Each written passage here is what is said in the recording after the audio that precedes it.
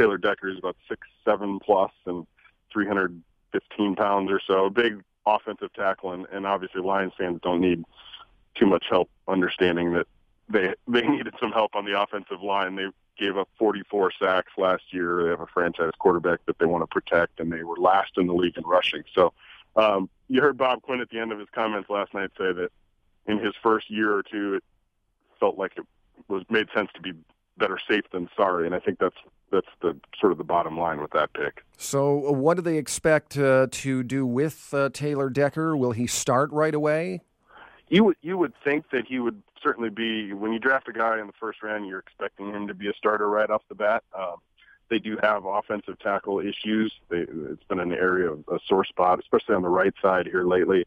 They have Riley Reif at left tackle, which is sort of your franchise position, and he's only signed for this next year, and I think a lot of people were looking to replace him already.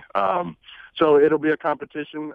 Taylor Decker is one of those guys. He played both sides in college and may start out playing both sides here in rookie minicamp and OTAs, and they'll see where it goes from there. But I think he's being expected and counted on to be a contributor this year for sure. Well, right before the Lions chose with the 16th pick, it looked for a few minutes there as though a star might fall into their lap. I'm talking about Laramie Tunsil, the highly talented, no pun intended, offensive tackle from Ole Miss, who was considered the best offensive lineman in the draft, and just a couple of weeks ago was projected as the top overall pick.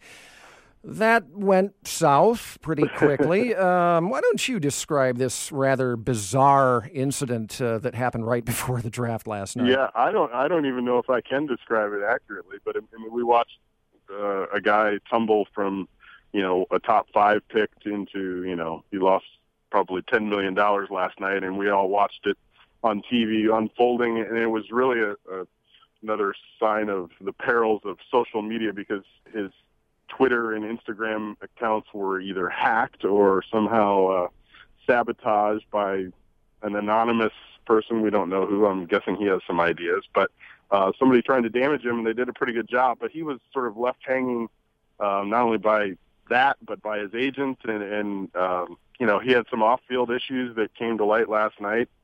Teams were aware of that, and that's why he started to slip. But and Bob Quinn was asked about it last night. Would he have considered him? And he said yes, but they didn't consider him enough to trade up to grab him as he started to fall, and that's probably a smart choice with this franchise. Well, that may be, depending on how good he turns out to be, right. And whether it turns out that actually was him in the video with what appeared to be a gas mask connected to a bong.